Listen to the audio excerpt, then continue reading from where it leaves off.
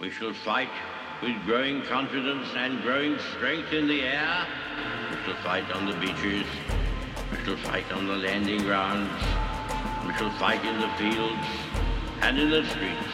We shall never surrender until, in God's good time, the new world, with all its power and might, steps forth to the rescue and the liberation of people. In times of universal deceit, truth is the only rebellion left. On today's show, I want to talk about the Holy Spirit and what I've called the Holy Spirit trump card. I'm going to explain this and why I've used that analogy in some of the discussion around the Asbury Revival. I'm Dr. Everett Piper, and this is The Rebellion.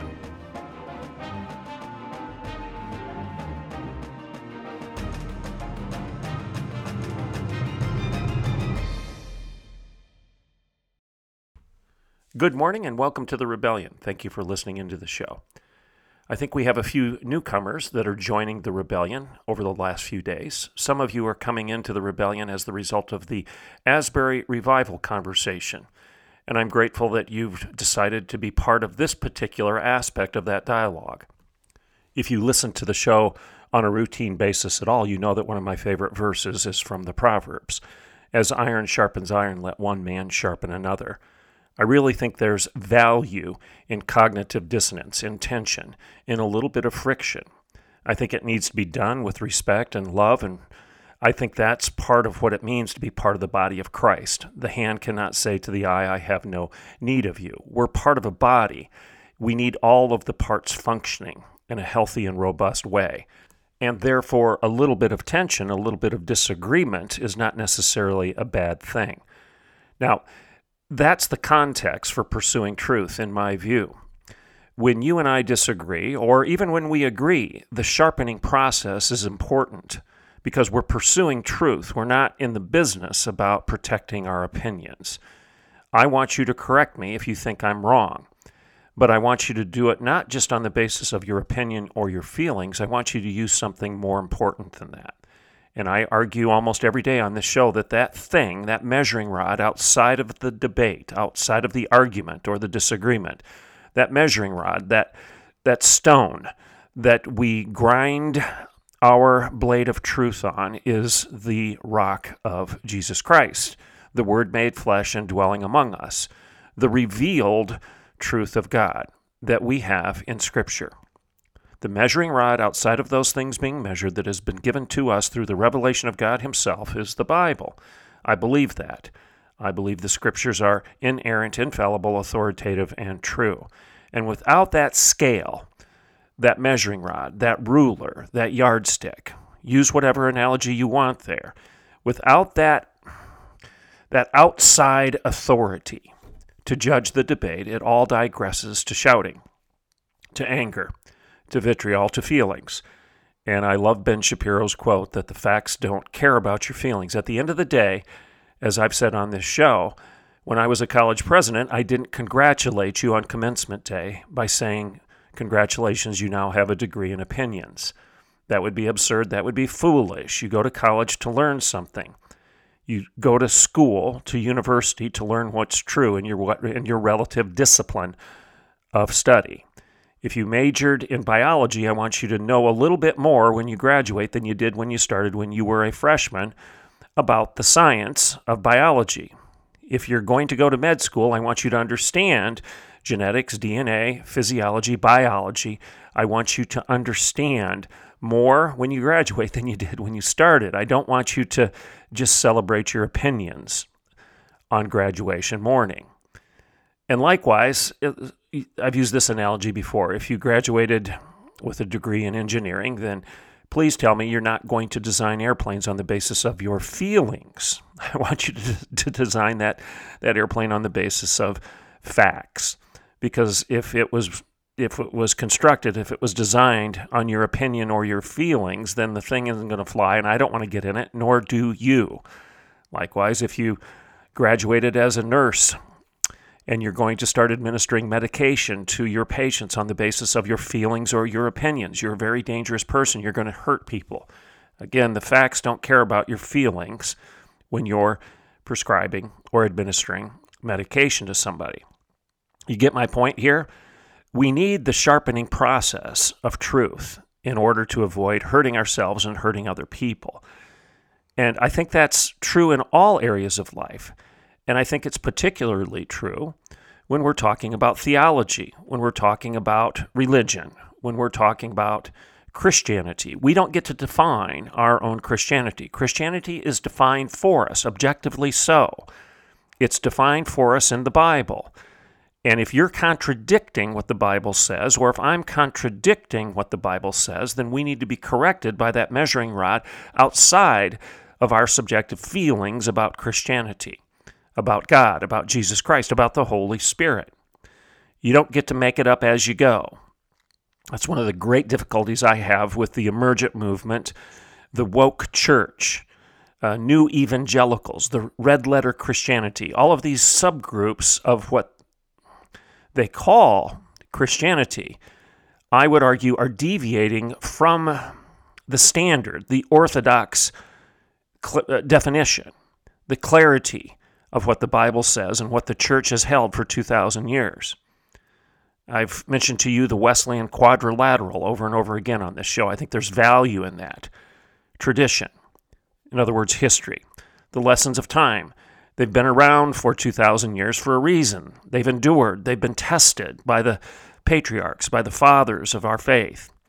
And we should hold tenaciously to the teachings of tradition and history. Reason, you've got a brain, use it. If somebody is making arguments that are fallacious, they're violating just common sense principles of sense that's common. If they're committing fallacies of ad populum, ad hominem, non sequiturs, or arguments to authority, if you're making such claims, or if somebody else is making such claims that just aren't grounded in good logic and reason, then we need to be prepared to call them out and say, well, it doesn't matter what everybody believes. Everybody could be wrong, as Osgenes says. Truth is true even if no one believes it, and falsehood is false even if everyone believes it. Truth is true, and that's just the end of it. So the masses, the populace, ad populum, doesn't define what's true. The Bible does. That measuring rod outside of the population, the masses, the democratic vote, if you will.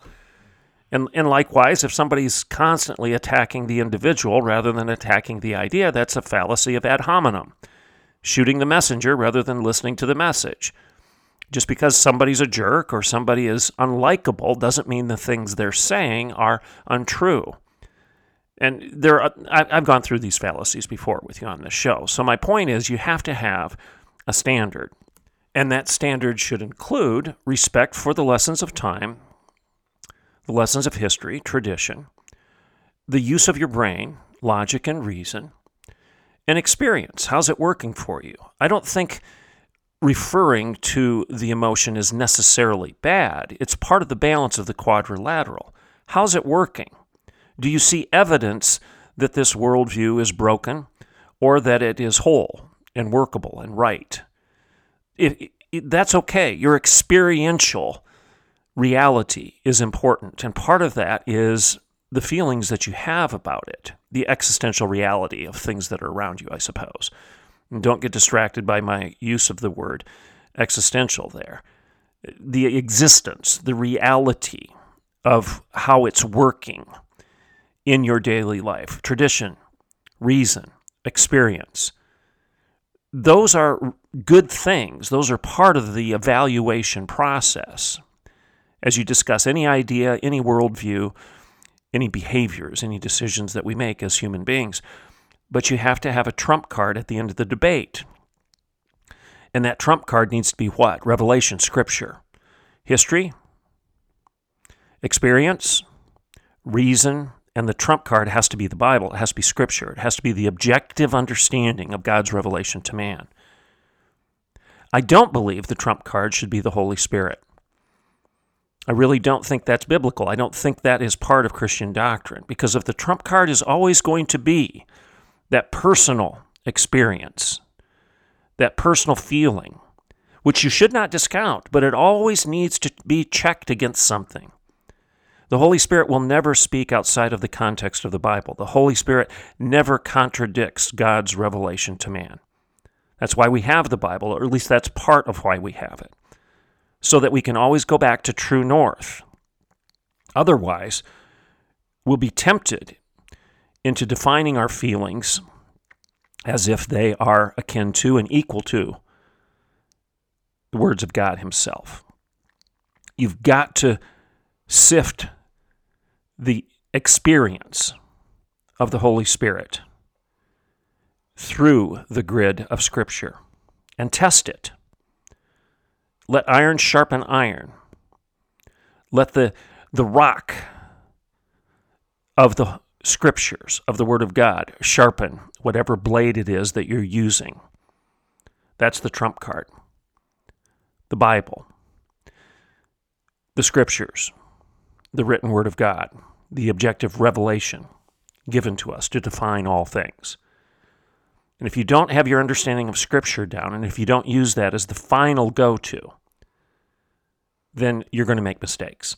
So let's take a break, and when I get back, I'm going to share a couple anecdotes with you, a couple experiences that I've had over the course of my career, where people would play what I call the Holy Spirit trump card as a means of justifying something that they wanted to do in the first place, or I just suspected, it appeared to me that they were trying to just stop the debate and move a conversation along to the point of a decision that they wanted to make, and they used the Holy Spirit trump card in a dangerous way, because it's the ultimate form of groupthink. It's the ultimate appeal to authority. It's the ultimate fallacy in some ways, in my view.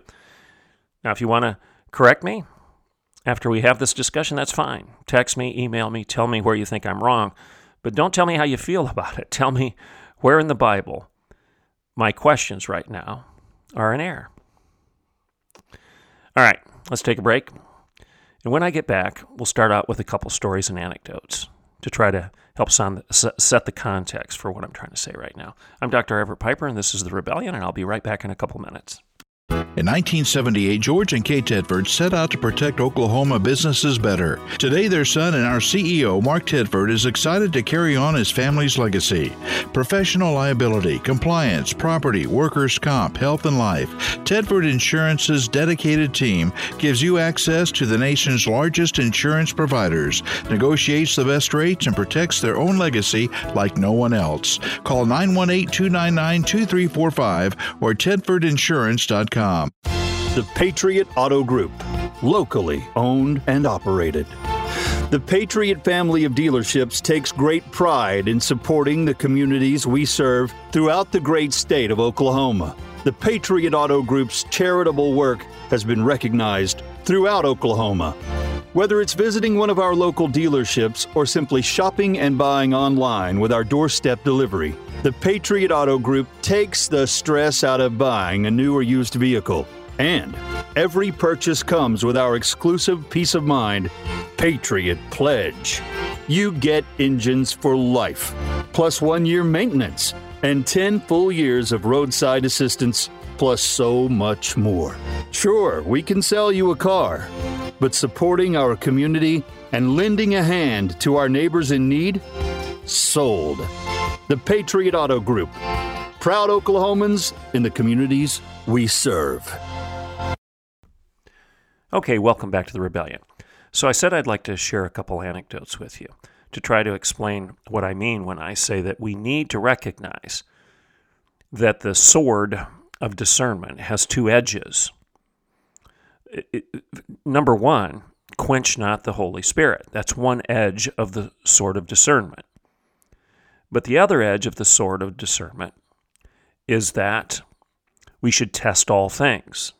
This is the Apostle Paul speaking to us right now. Quench not the Holy Spirit, but we are also to test all things. Two edges to the sword of discernment as we cut through the ideas of life and we decide what's true. So, please hear me. Asking questions about the Asbury revival in no way is an attempt to quench the Holy Spirit. And I know that there are a number of apologists out there that are asking good questions. And the ones I'm listening to are not being acerbic or self-righteous, so they're not smirking or acting smugly when they basically are just trying to figure out what's going on at Asbury. That's not wrong, and you shouldn't distance yourself from those people just because they raised their hand and said, wait a second, I've got a question about what we're talking about right now. What's the Bible say about this? What does history, tradition, reason, experience, but the trump card, the Bible, Scripture, God's revelation, what do those things say about this particular event? I don't care what it is. It can be political, it can be educational, it can be relational. You should always evaluate those things through the grid of the quad, in my view. I've said 1,000 times over, we should never be so arrogant as to discard all the lessons of history and commit the ultimate crime of chronological snobbery, C.S. Lewis there, by suggesting that the ideas we came up with 5 minutes ago trump all of the ideas that have endured the test of time over the course of history. It really annoys me when somebody is so arrogant as to just immediately dismiss Aristotle and Aquinas and Lewis and Tolkien, and the list goes on, of Chesterton. I mean, these guys were very bright individuals. I'm not as smart as they were, and therefore I think I ought to be quiet a little bit and listen from the teacher rather than presume to teach. So, the lessons of history are important. And like I said, experience, how's that working for you?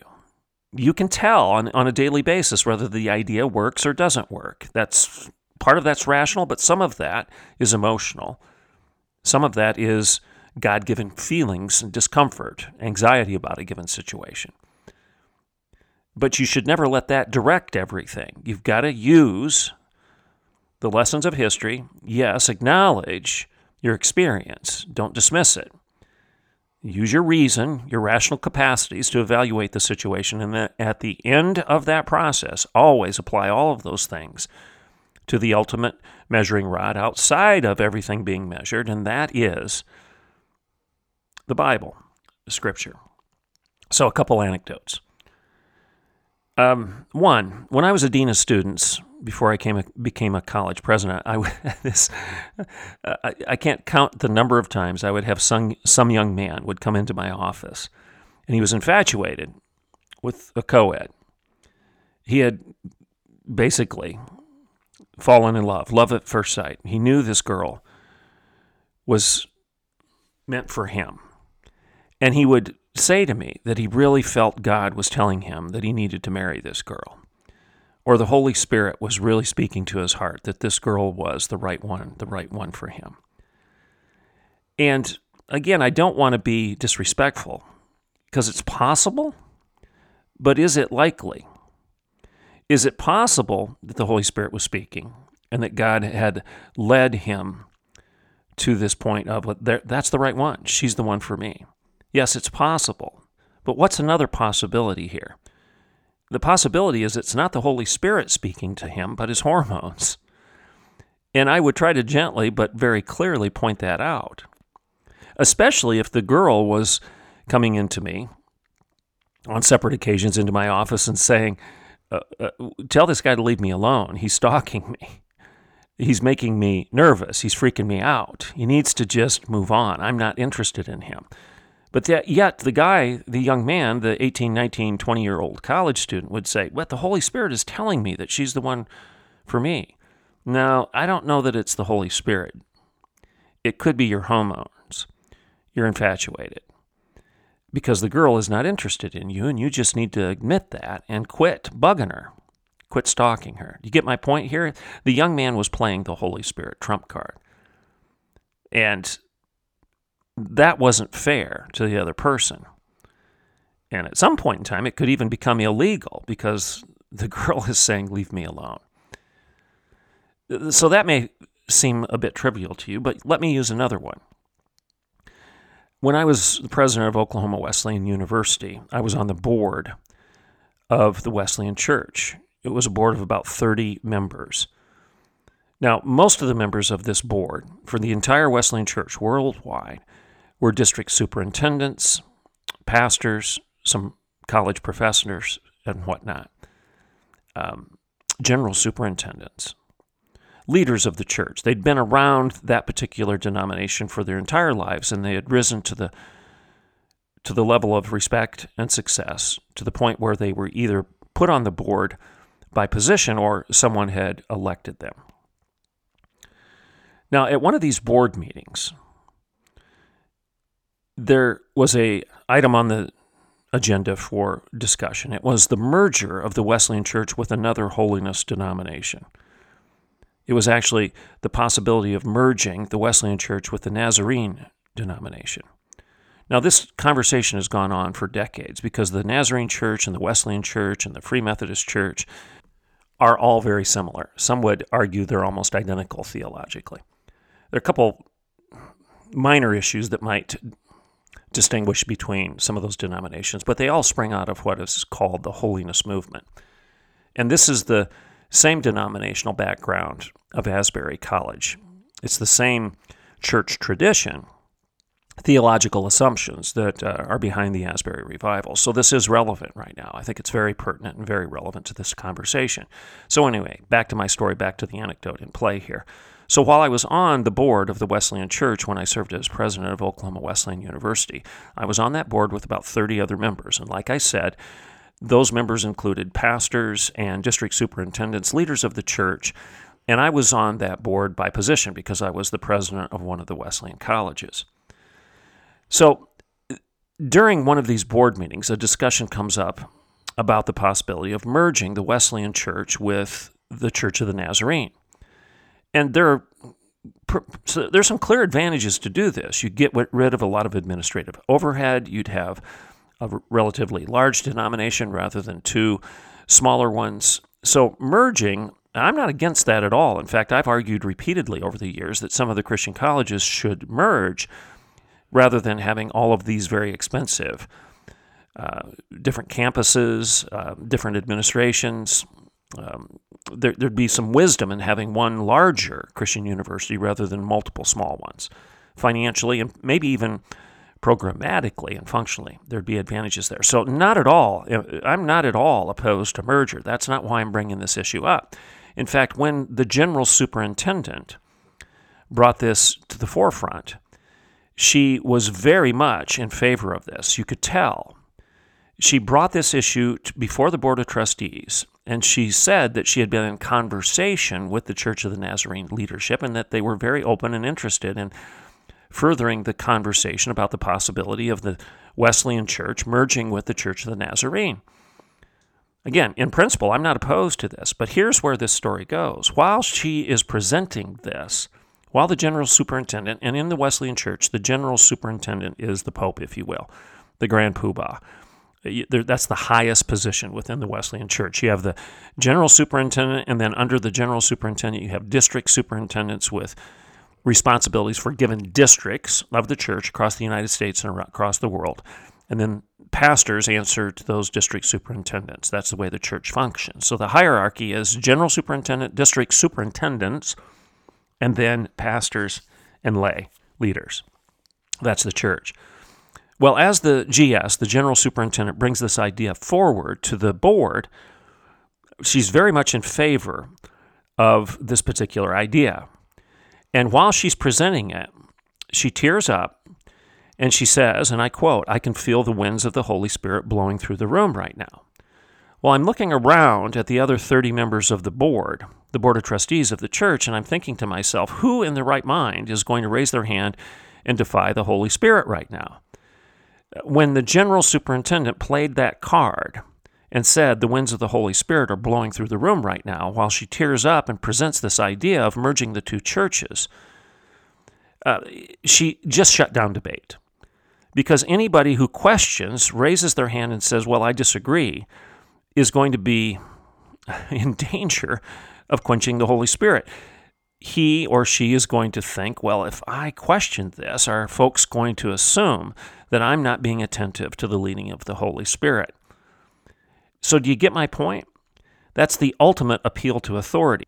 Can anything shut down debate and discussion more quickly than playing that card, especially if a leader in the church says, I feel the winds of the Holy Spirit are blowing through the room, and implicitly suggesting that the winds of the Holy Spirit are affirming the direction I want us to go. And when you do that with a tear in your eye and a quivering voice, it makes it even more powerful, right? This is a very powerful way to make your point. Now, how does this story end? Well, I sat there, and again, I'm a lay leader. I'm not ordained. I don't have a theological degree. I'm a college president. And everybody else in the room, or at least close to everybody else, does have a theological background, if not a degree. Some of them even terminal degrees. They have doctorates in this stuff. I don't. But the one thing that concerned me is I knew that the Wesleyan Church's definition of Scripture was slightly different than the Nazarene Church's definition of Scripture. Maybe you don't know this, but the Wesleyan Church still subscribes to inerrancy. Excuse me. Clear inerrancy. The Wesleyan Church, in its discipline, in its doctrinal statement, says that we subscribe to inerrancy in all 66 original manuscripts. So we have the highest view of Scripture. On paper, we do. But the Nazarene Church is a little different. It says it subscribes to inerrancy, but then it qualifies what it means by that. It says they believe in inerrancy, and then they say in matters of salvation.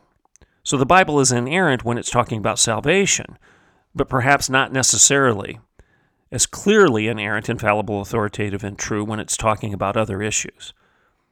So there's a different definition of Scripture here, right? Wesleyan, inerrant, period, in all 66 original manuscripts.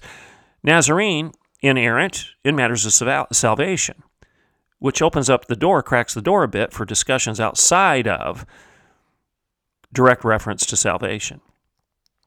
So, with that as a fact, I raised my hand after the general superintendent was done making this presentation, and where she had played the Holy Spirit trump card on the debate by saying the winds of the Holy Spirit are blowing through the room right now. I raised my hand and I just asked a simple question. I said, I'm just curious, if we do merge, which definition of Scripture will we use? Will we use the Wesleyan definition, or will this new denomination that comes about as the result of the merger use the Nazarene definition of Scripture? I'm just curious, which definition of Scripture will the new denomination, whatever we call it, use?